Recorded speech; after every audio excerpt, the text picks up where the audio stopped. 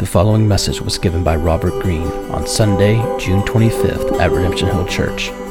For more information about the church, visit us online at www.redemptionhill.org. If you've got your Bibles, why don't you go ahead and open them up to Proverbs chapter 6. Proverbs chapter 6. We're spending some time this summer looking at the wisdom of God for his people through the book of Proverbs. And so this morning we'll be in chapter 6. And while you're turning there, as I was getting ready this week, I was reminded of a conference, a pastoral conference, where I heard one of the speakers ask those in the audience to imagine themselves living in Nazareth at the time in which Mary was carrying Jesus in her womb. All right, so go ahead and do that. I'll let you do it too. Try to imagine yourself in that time. And he said, imagine with that you, along with Mary, understood that the child in her womb was the Messiah. That the Almighty God, creator of heavens and earth, the one in whom no one could just stroll into the presence of because of his glory and holiness, had taken on bodily form and taken into the presence of this young girl. And you knew it. And he said, imagine the honor and the respect with which you give to her. The way that you would treat her, speak to her, speak of her, knowing the Almighty had taken up residence in her womb. It's amazing. Which only led us to the point where he asked us why we then think it's okay to so easily gossip about one another, spread half-truths about one another, nurse bitterness towards one another, disregard the impact of our words and actions on one another, speak in anger towards one another, slander one another, when we on this side of the cross cling to the near impossible reality that that same Almighty God has taken up residence in each and every single one of us who has believed in his Son by his Spirit. We can imagine the honor with which we would treat Mary as the Almighty dwelled in her womb. Yet turn your head to your right, to your left, scan around the room. We find it so easy to speak in such ways and treat one another in such ways that ultimately disregards the presence of the Almighty in that person. The very thing we hold so tight to and affirm so clear with our mouths, we so easily disregard with the way we live. We easily pass on information about a brother or sister in Christ that we're not even sure is true, but we knew in passing it on to someone else, it would change their view of that person. We so easily embellish a story about another brother or sister in Christ. Or we take a particular tone in the telling of said story about another brother or sister in Christ so that the one who was listening to us would walk away with an unjustly, unfairly negative view of that person and maybe a better view of us in light of it. Not only is that painful, it's divisive, it's destructive, and it's out of step with reality. Reality according to God's world and God's rule. It quite literally is foolishness on display. And we live in a world that literally accepts such foolishness, encourages such foolishness as a way for you and I to get ahead in the life in which we're living. We live in a world that traffics in slander and gossip and anger and bitterness and destructive quarreling and fighting. As I was thinking about it, I was reminded of a story of a missionary family from the 60s, Don and Carol Richardson. You might have heard their story.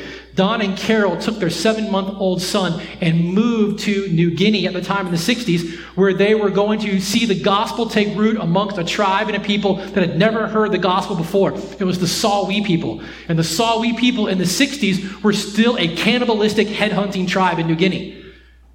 And this man and this woman and their 7-month-old moved there to see the gospel take root. And they were there. They began to be welcomed. They began to tell the stories of the Bible and the gospel to this tribe. And lo and behold, they found that in this culture and in this people, what was prized amongst them for the history of their people was actually deception, deceit, treachery, lying.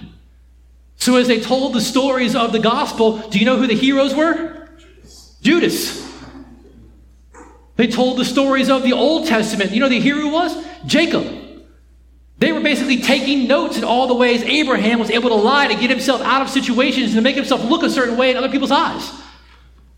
Jesus was just this weak victim of people who were more deceitful, more cunning, stronger. And as they began to continue to work to try to see the gospel take root, it was just seeming to go in one ear, out the other. And 3 villages of the same tribe, the Sawi, who prized deceit and treachery, have been practicing such deceit and treachery amongst themselves of the same tribe, and a war broke out amongst these 3 villages, and peace was utterly elusive, and they contemplated having to leave.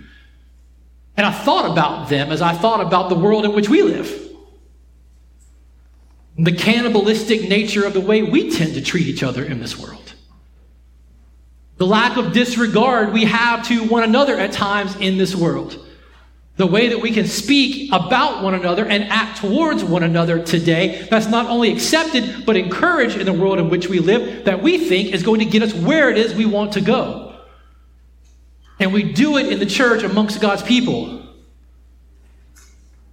in whom the very Spirit of the Almighty dwells.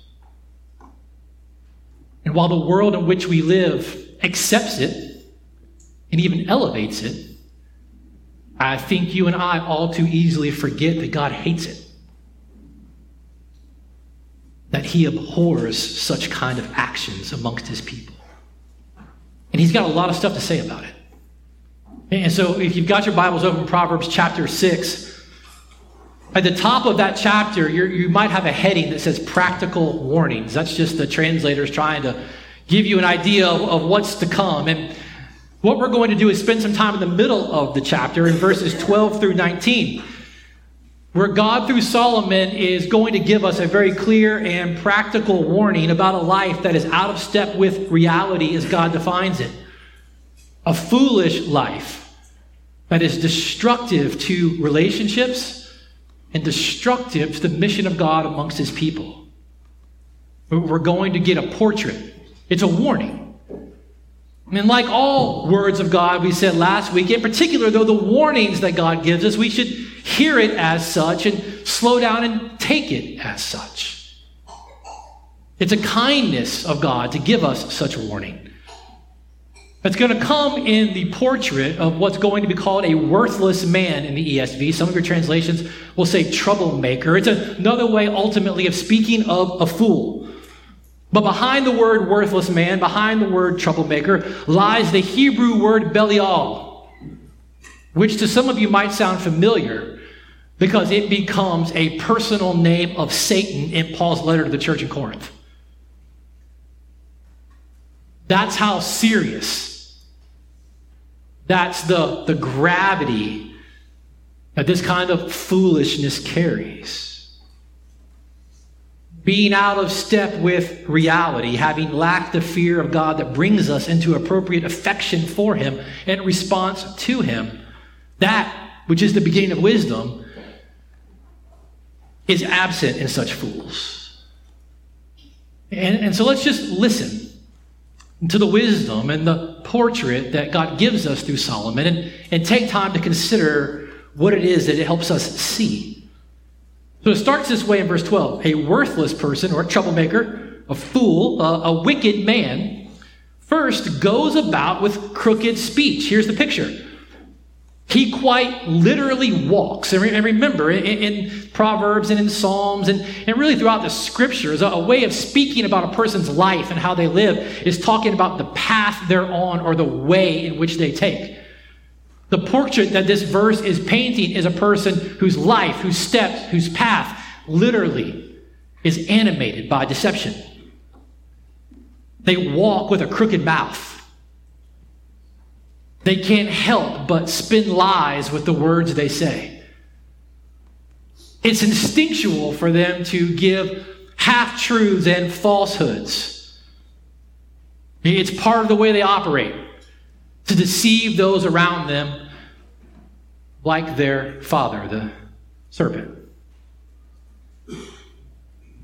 This fool is always twisting the truth about themselves, about others, about their circumstances in such a way that they end up always coming out clean and looking good. It's just easy. It's just instinct. But not only that, Solomon tells us that this troublemaker winks with his eyes, signals with his feet, and points with his finger. Now, these would have been naturally understood gestures in the time in which it was written, right? The picture that's being painted is that this person's entire being, not only their mouth, but their eyes, their hands, their feet, what they're doing is consumed by this deceit and deception. Practically, they're probably signaling to partners or friends or allies in different circumstances and situations what they're doing and how they're getting over on this person, right? Whatever it might have been very practically. But the picture is their entire being is corrupted with such foolishness. They don't speak and operate plainly and simply. Right? We might say they're shifty. Right? They've always got an angle in what they're doing and saying. Matthew Henry said that this troublemaker will give orders for evil doing and yet would not be thought to be doing so, but always has a way of concealing what he's doing so that he'll never be suspected for what he's done. Right? The whole person is swallowed up in this deception, right? The whole being is engaged in the work of deception. And then Solomon tells us in verse 14 that all of that is the overflow of something.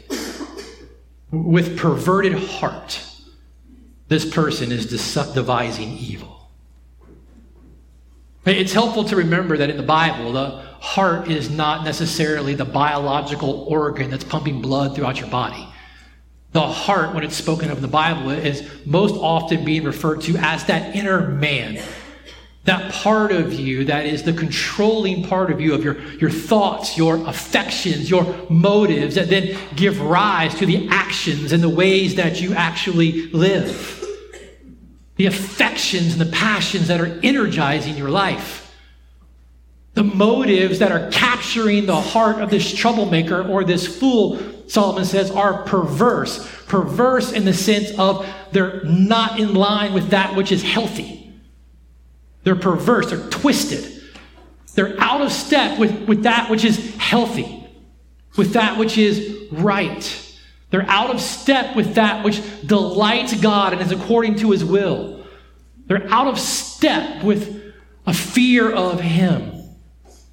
Their motives and affections and delights in the heart that only have eyes for themselves.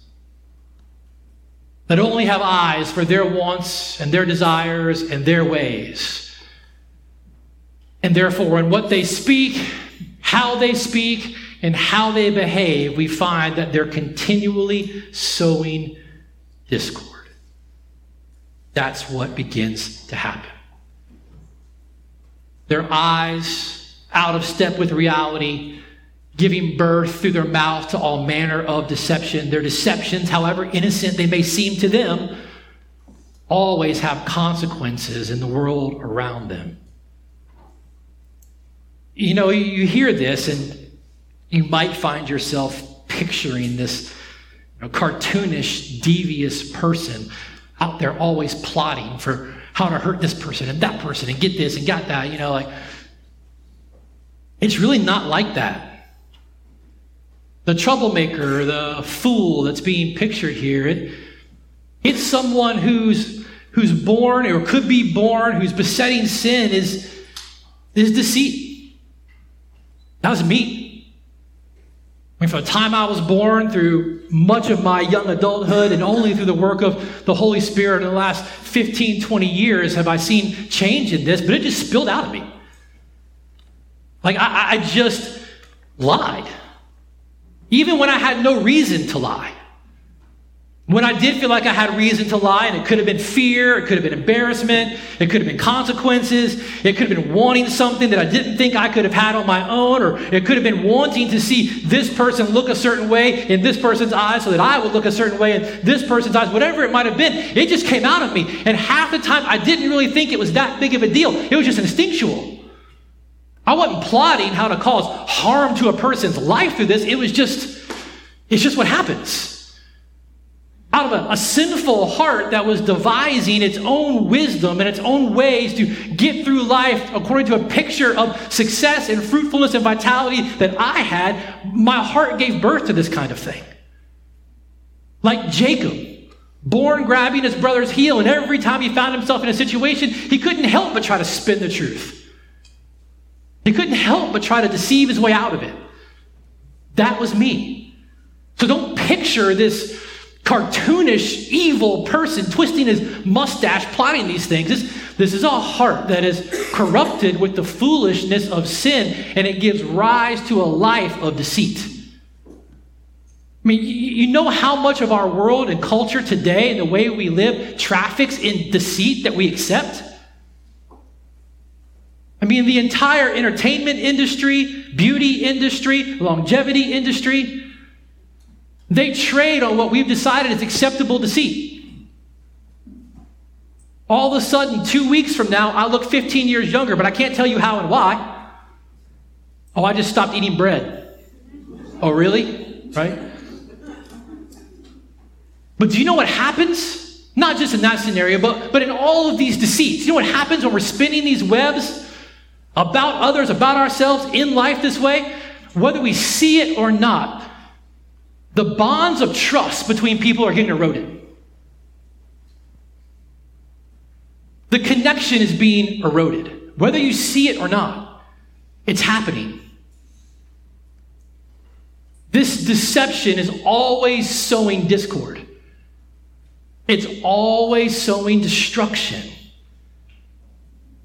And what's happening is a failure to remember that in God's world, under God's rule, folly and foolishness like this never win.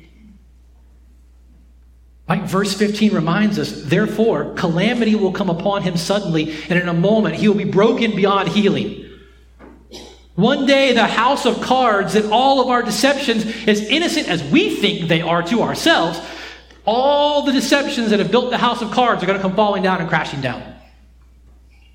All of the plates we've always had to keep spinning because of what we said here, what we've said about this person here, what we've done here, all the plates we've tried to keep spinning, eventually they're going to come crashing down.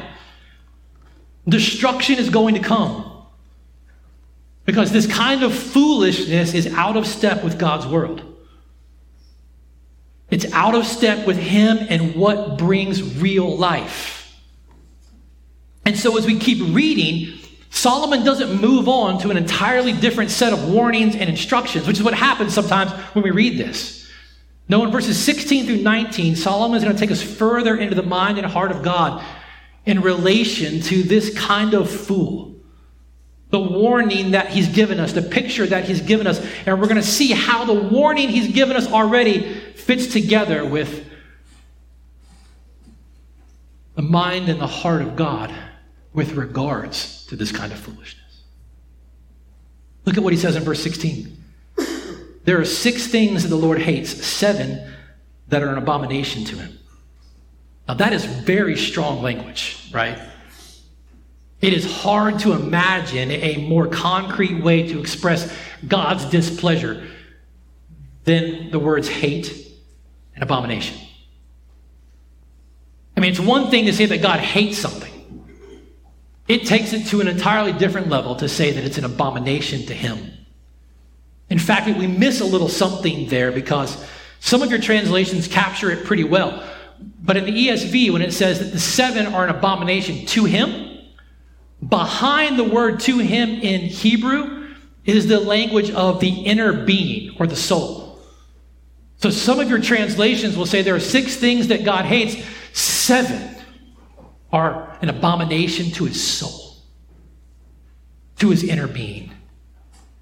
As though the disgust and the anger emanates from the deepest part of God with regards to these things. Like it's expressing a most profound dislike. That's what he's saying. There are 6 things that God hates, 7 that are an abomination to him.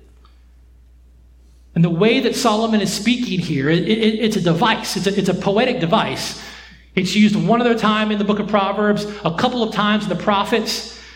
It's not an exhaustive list, but it's a device that's intended to focus your attention as a listener or a reader onto that which is most displeasing in this situation, and it's always in this kind of device, the thing that comes last. Everything that comes before it only serves to bring insight into that which is most, in this situation, displeasing and abhorrent to the heart of God. And so if you look real quick to the end of this list in verse 19, we find that it is the one who sows discord among the brothers. That's the very thing that the mouth and the hands and the feet and the heart of the troublemaking fool in the previous verses gave rise to. Constantly sowing discord.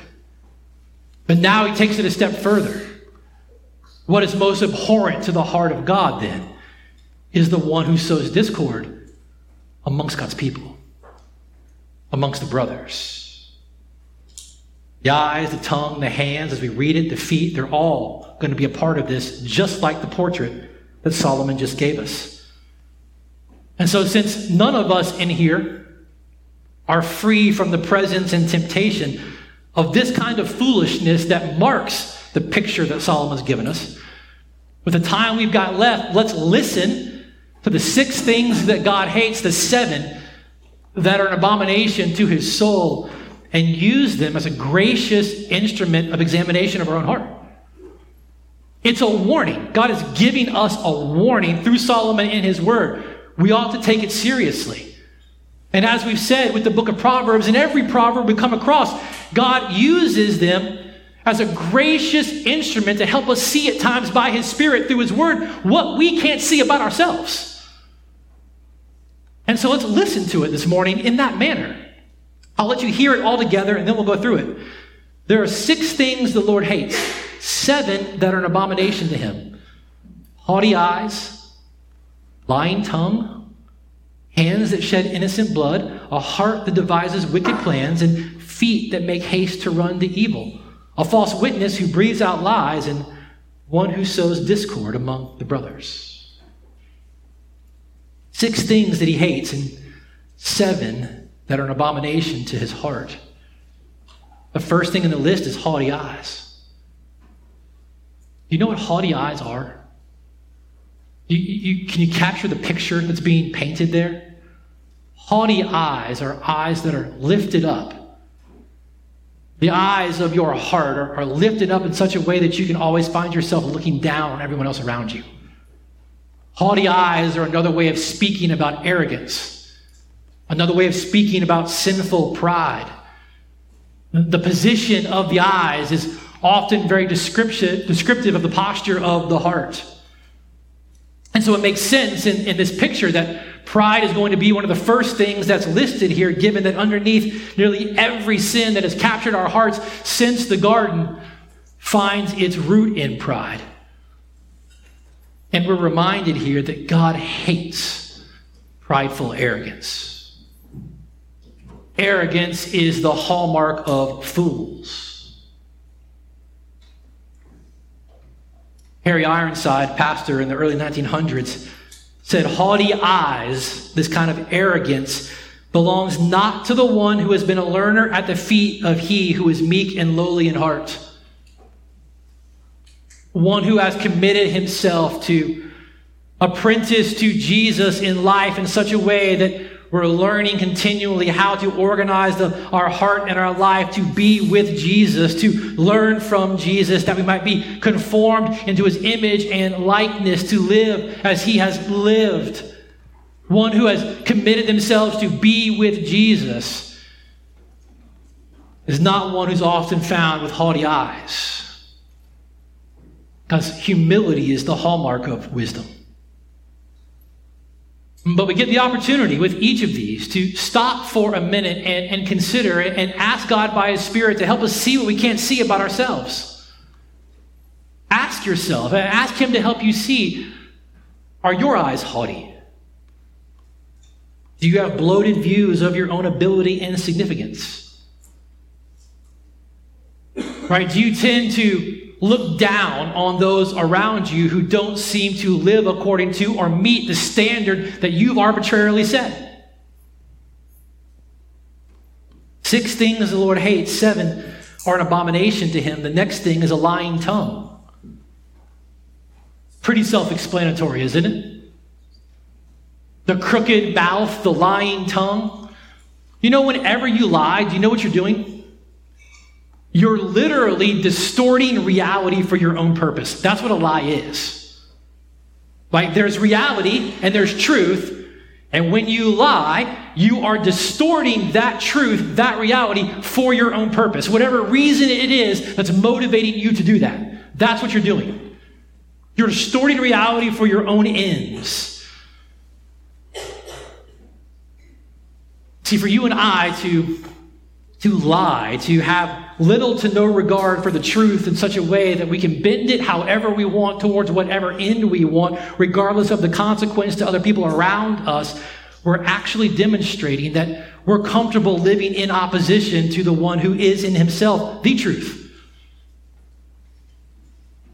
There's a writer I came across this week who said that God sees a lie not as an act of speech, but as a deadly force that goes to work in society, in homes, in relationships, and divides and destroys.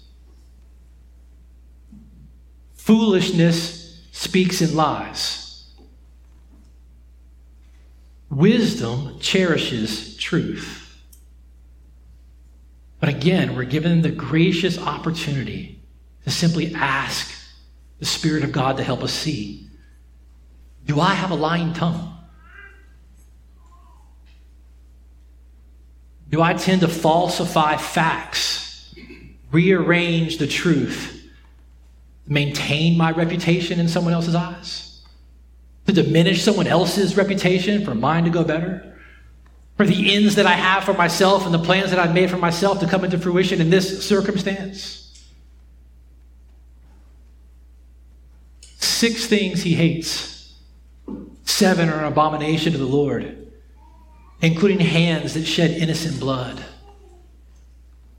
Again, the picture is fairly descriptive in itself. The implication of the statement is deeper, though. The implication and the picture and the encompassing nature of this portrait right here is of someone who has little to zero control over their own impulses of outrage and anger, such to the degree that some of the most profound acts of disregard for human life are possible. And we know on this side of the cross that it's much deeper still than just the acts of language or of our hands that come out in utter disregard for the life of another person. It's really the anger and the outrage itself in our heart that gives rise to such action that is so abhorrent to God.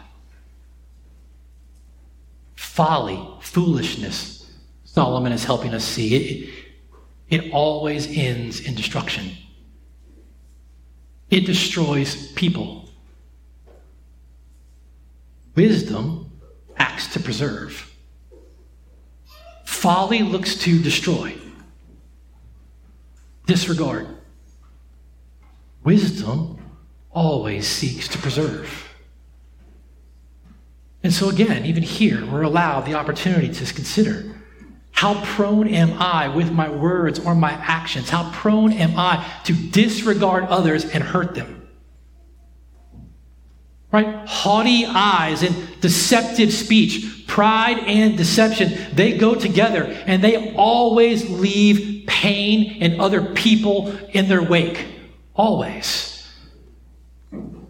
6 things he hates. 7 are an abomination, including a heart that devises wicked plans.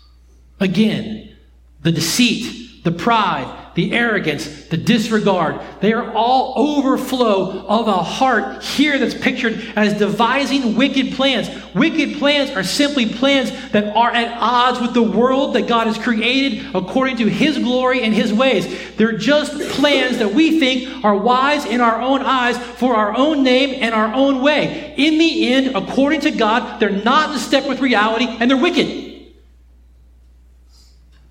Again, don't picture some cartoonishly devilish person sitting on their bed writing these things out in plans. This is just the heart that is predisposed to being wise in its own eyes and building a plan and a way and a path in life for your own name, your own glory, your own kingdom, disregarding the impact that whatever you have to do to get there has on people around you. The words you say, the lies you spin, the slander you share, the gossip you harbor, the bitterness and anger that comes out, doesn't matter if I'm getting where I'm trying to go. Again, what a gracious opportunity to just ask the Spirit of God through his word here to help us see, man, what's ruling my heart? Whose name and whose ways and whose kingdom am I scheming in my heart to build?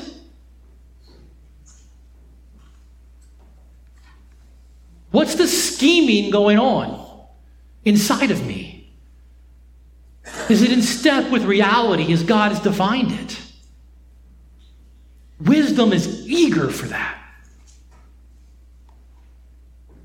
And there are 6 things he hates, 7 that are an abomination. And what's left if your heart is just bent on devising plans for yourself and your ways and your name so that you'll say whatever you have to say to get whatever you want. You'll disregard the people around you and the impact of the words and the actions of your life that have on them and the path that you're defining. What's left for you but to run with all you've got in the direction that you've set for yourself? Feet that just hasten to evil. Going after with all you've got the foolish plans of our arrogant and self-conceited pride. Right? The blindness of our haughty eyes, the blindness of our pride and arrogance, it leaves us with no restraint. So you just keep going.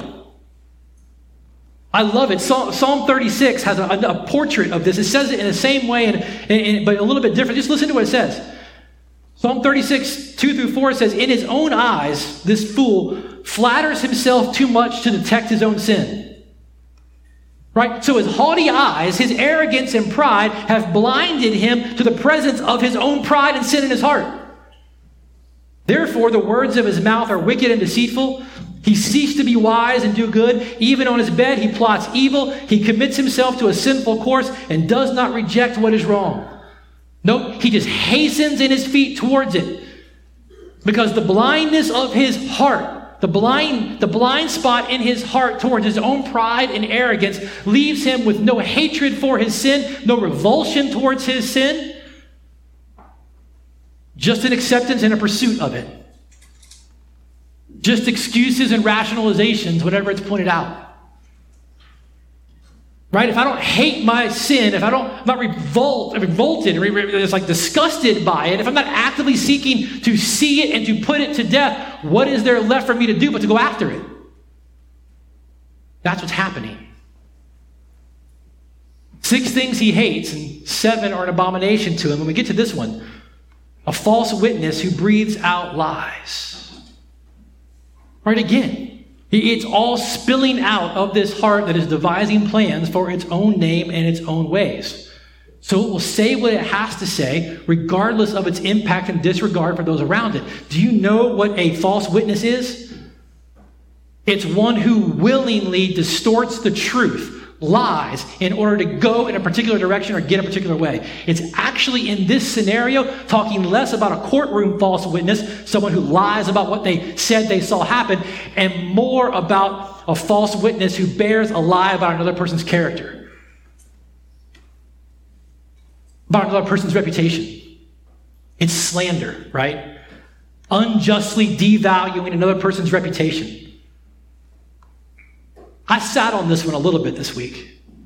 I came across a writer who spoke about this, and he said a good name represents a person's character, which is the most valuable thing about their identity. A good name is who we are in the minds of others.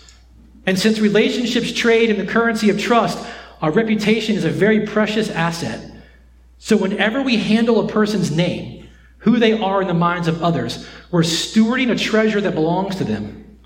If we willingly and willfully damage a person's reputation unjustly, we're stealing their good name, we're vandalizing their character. This causes very real and sometimes long-lasting damage to people because restoring a devalued name is very difficult. Yet, like we said in the beginning, we seem to have little to no problem doing this to brothers and sisters made in the image of God, and yet in whom the very presence of God himself dwells. And this writer went on to say that our freedom with such slander about one another is ultimately self-indulgent and cowardly. Right? He spoke of the cycle of this slander, and he said, here's what happens. Sin seizes on a concern for or an offense we've received from another person, and it seeks to distort it into thinking evil of that person. Thinking evil of that person is assigning imagined or exaggerated negative qualities to them that don't exist. Often this begins as private fantasies where we nurture our concerns or offense by imagining ourselves justified in our righteousness and them condemned in their sin. But in truth, all we're doing is passing our own evil thoughts on to imaginations disguised as other people. That's our sin nature's slander talking, and we're fools to listen to it. And when our slander spills out from ourselves to others, it's indulgent and cowardly. Indulgent because often what we really want is the self-flattery of our listener approving and admiring us more than the one we're slandering. And we're willing to rob another's reputation to get the drug of self-flattery. And it's cowardly because it's a way of nurturing a concern or an offense and gaining sympathizers without doing the courageous work of bringing it directly to the source of concern. Our rationalizations for this can be countless, but essentially, we don't have the guts to deal with it. This means our character is in serious question, since we're willing to vandalize another person's character to gain allies in our own slander.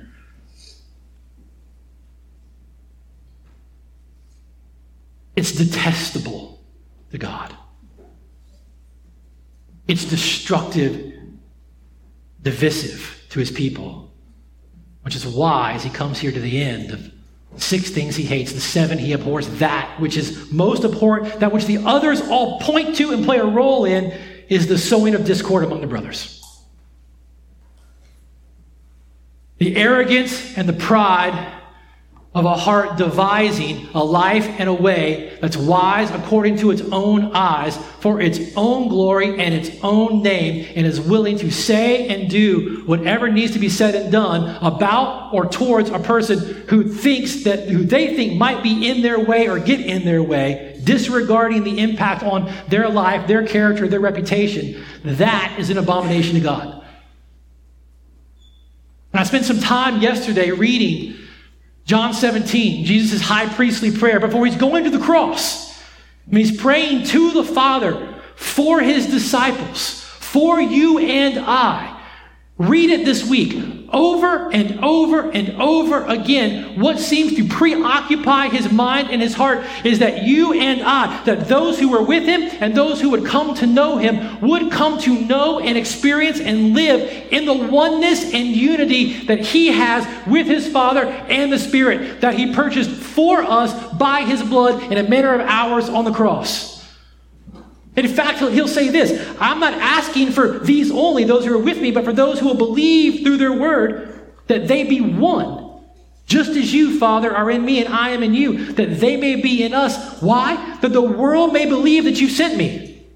There's something about the oneness that Jesus is willing to purchase through his blood for his people that puts on display to a watching world something of his love. Something of his significance, something of his glory. And so he keeps praying. The glory you've given me, that I've given to them, they may be one even as we are one. I and them, you and me, that they may become perfectly one, so that the world may know that you sent me and loved them even as you loved me. This is what is the preoccupation of his heart. That we would have a oneness and a unity with one another that puts his glory on display. And we know the length to which he would go for that to happen and be a reality.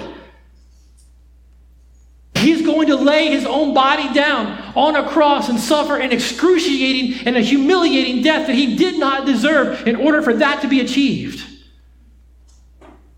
That our oneness together, our unity together, would put on display to a watching world his glory, his grace, his sufficiency, and we would know together the taste of that intimacy and joy that he has with his Father. This is why God abhors those who sow discord amongst God's people. It's why he hates it. It's why it grieves him.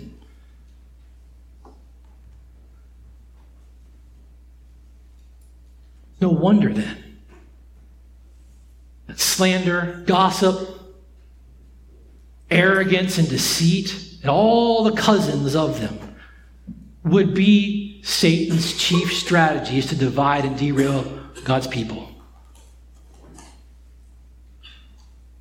And as you and I listen to the warning, we've got to be reminded that the troublemaker or the fool that we have to be the most vigilant about is ourselves. We must be on guard against this sin that clings so close, so tight, and is so easily nourished and accepted in the world in which we live. Not only does God hate it, is it an abomination to his soul, but like Solomon reminded us in verse 15 in the portrait of the fool, it's got consequences.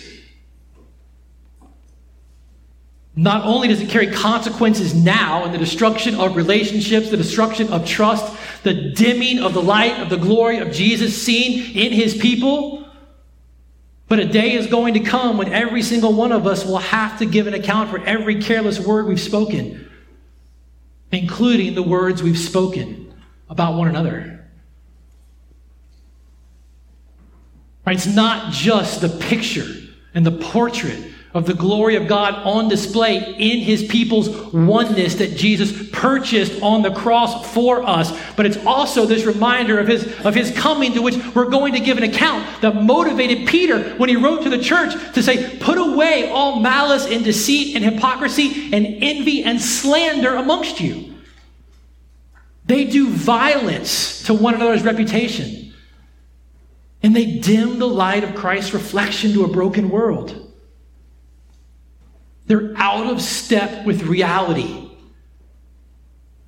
They're out of step with the reality of God's world as he has created it under his rule. They're out of step with a life lived for his glory and our deepest joy.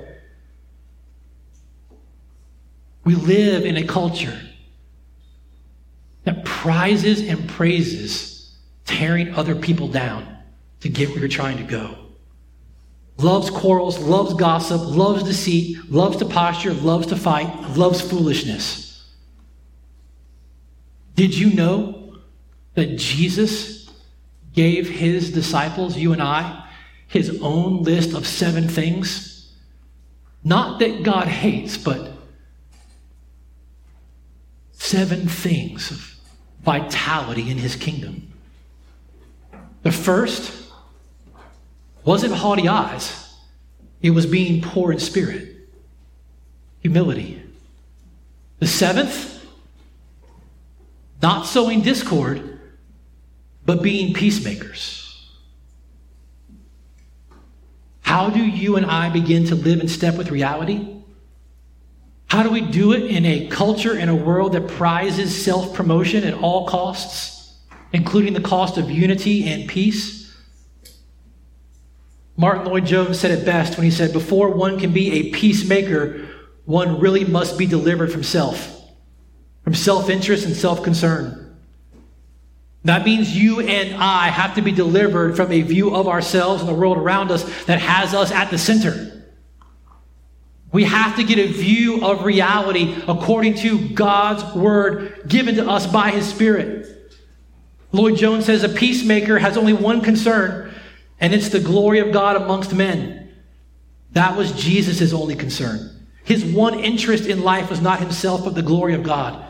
And the peacemaker is the man whose central concern is this glory and who spends his life trying to minister it to others. The beginning of such wisdom is the fear of God. That's what Lloyd-Jones is getting after.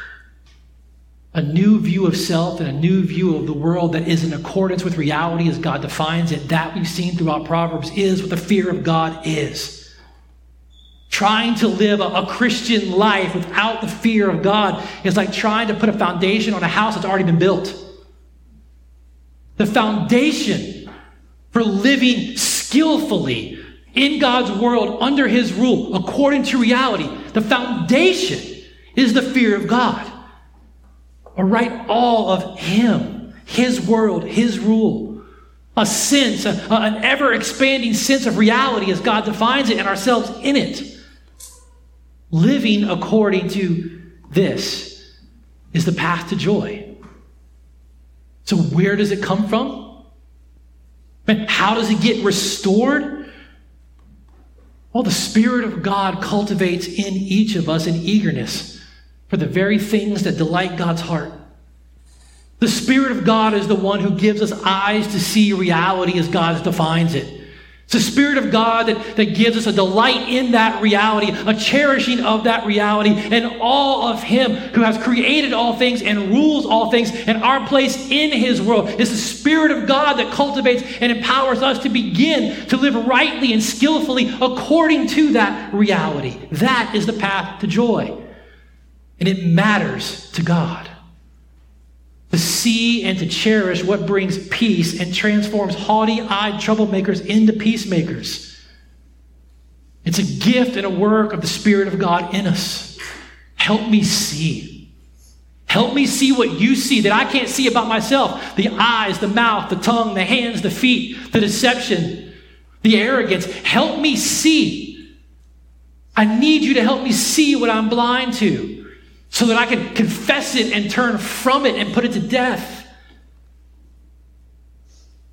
You know, the Richardsons, Don and Carol and their son, spent years laboring there in the Sawi, and no matter what they were doing, the penny wasn't seeming to drop, and they found themselves in the midst of massive war and division amongst a people in themselves.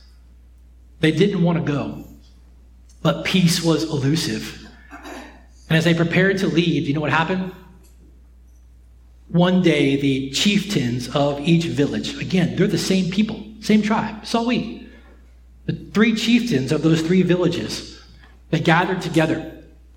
Each chieftain brought his youngest son, and each chieftain exchanged his youngest son with another chieftain and took his youngest son. And in that moment, peace between those people, the Sawi, their own kind, was declared. Richardson couldn't figure out what in the world was going on.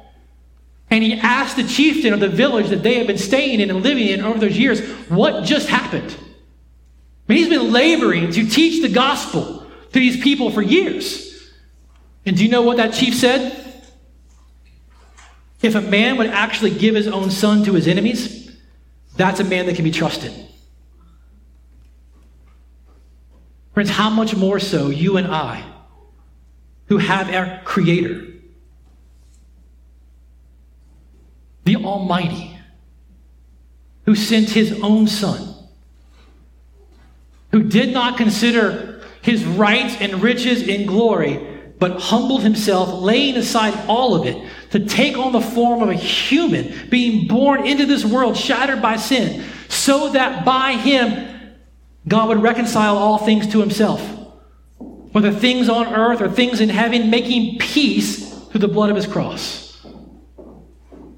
Our peace with God and the transforming power to turn our haughty hearts into peacemaking hearts is found in Jesus, the wisdom of God, who made a way for the love of God to satisfy the wrath of God without compromising the justice of God by exchanging the Son of God for us. You can trust him to define for you what reality really is. What reality for your joy and your vitality and your thriving looks like. And to define what unity amongst his people looks like and how it's accomplished through the exchange of his Son for our sin. You can trust that his wisdom for your joy is not found in haughty, self-conceited plans, not found in the continual spinning of deception and lies.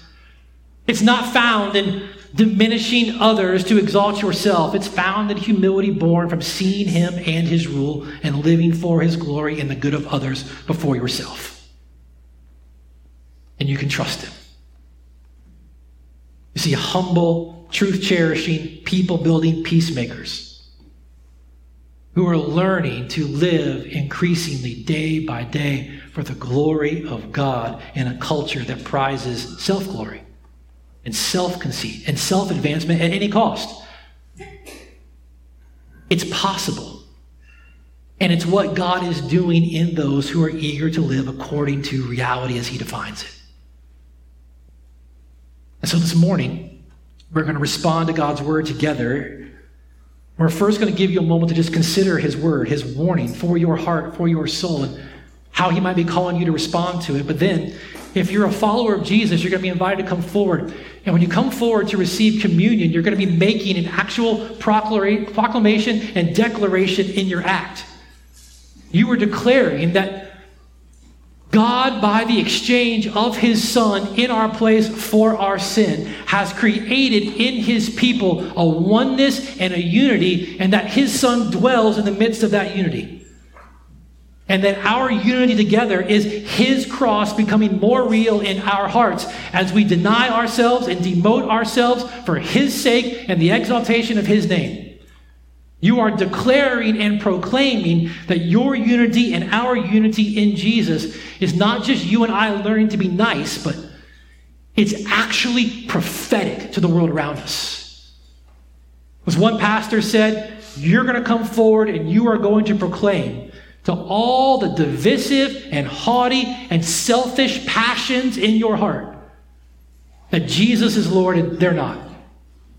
That Jesus makes life sweet and they don't. That Jesus brings us together and they can't. That they have no claim on you here. That you belong to Jesus, the crucified friend of sinners. The whole world will know it by our strong and joyous unity in him. Let me pray for us, and we'll have a moment to continue to respond to his word. Father,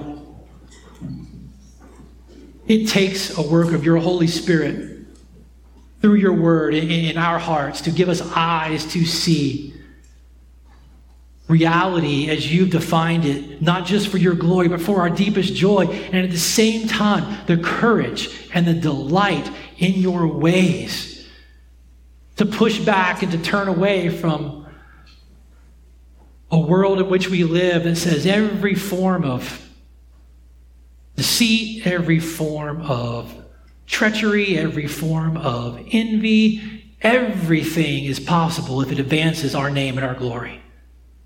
To turn from just how tasty that may seem in the moment to a trust in reality as you have defined it, that's reality according to what brings us our deepest joy in you, that you would help us to see it.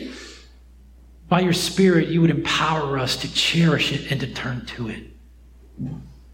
We ask that by our oneness that you have purchased for us through your Son, you would make our ongoing life as your people in this city, in this place, a prophetic witness to a watching world of your beauty, of the joy in which you hold out. We ask that you would do this, not that any one of us or even the name of this church would be magnified, but that your Son would be lifted up. We ask it in his name. Amen. You've been listening to a message by Robert Greene given at Redemption Hill Church in Richmond, Virginia. For more information on the church and to hear other messages, please visit us online at www.redemptionhill.org.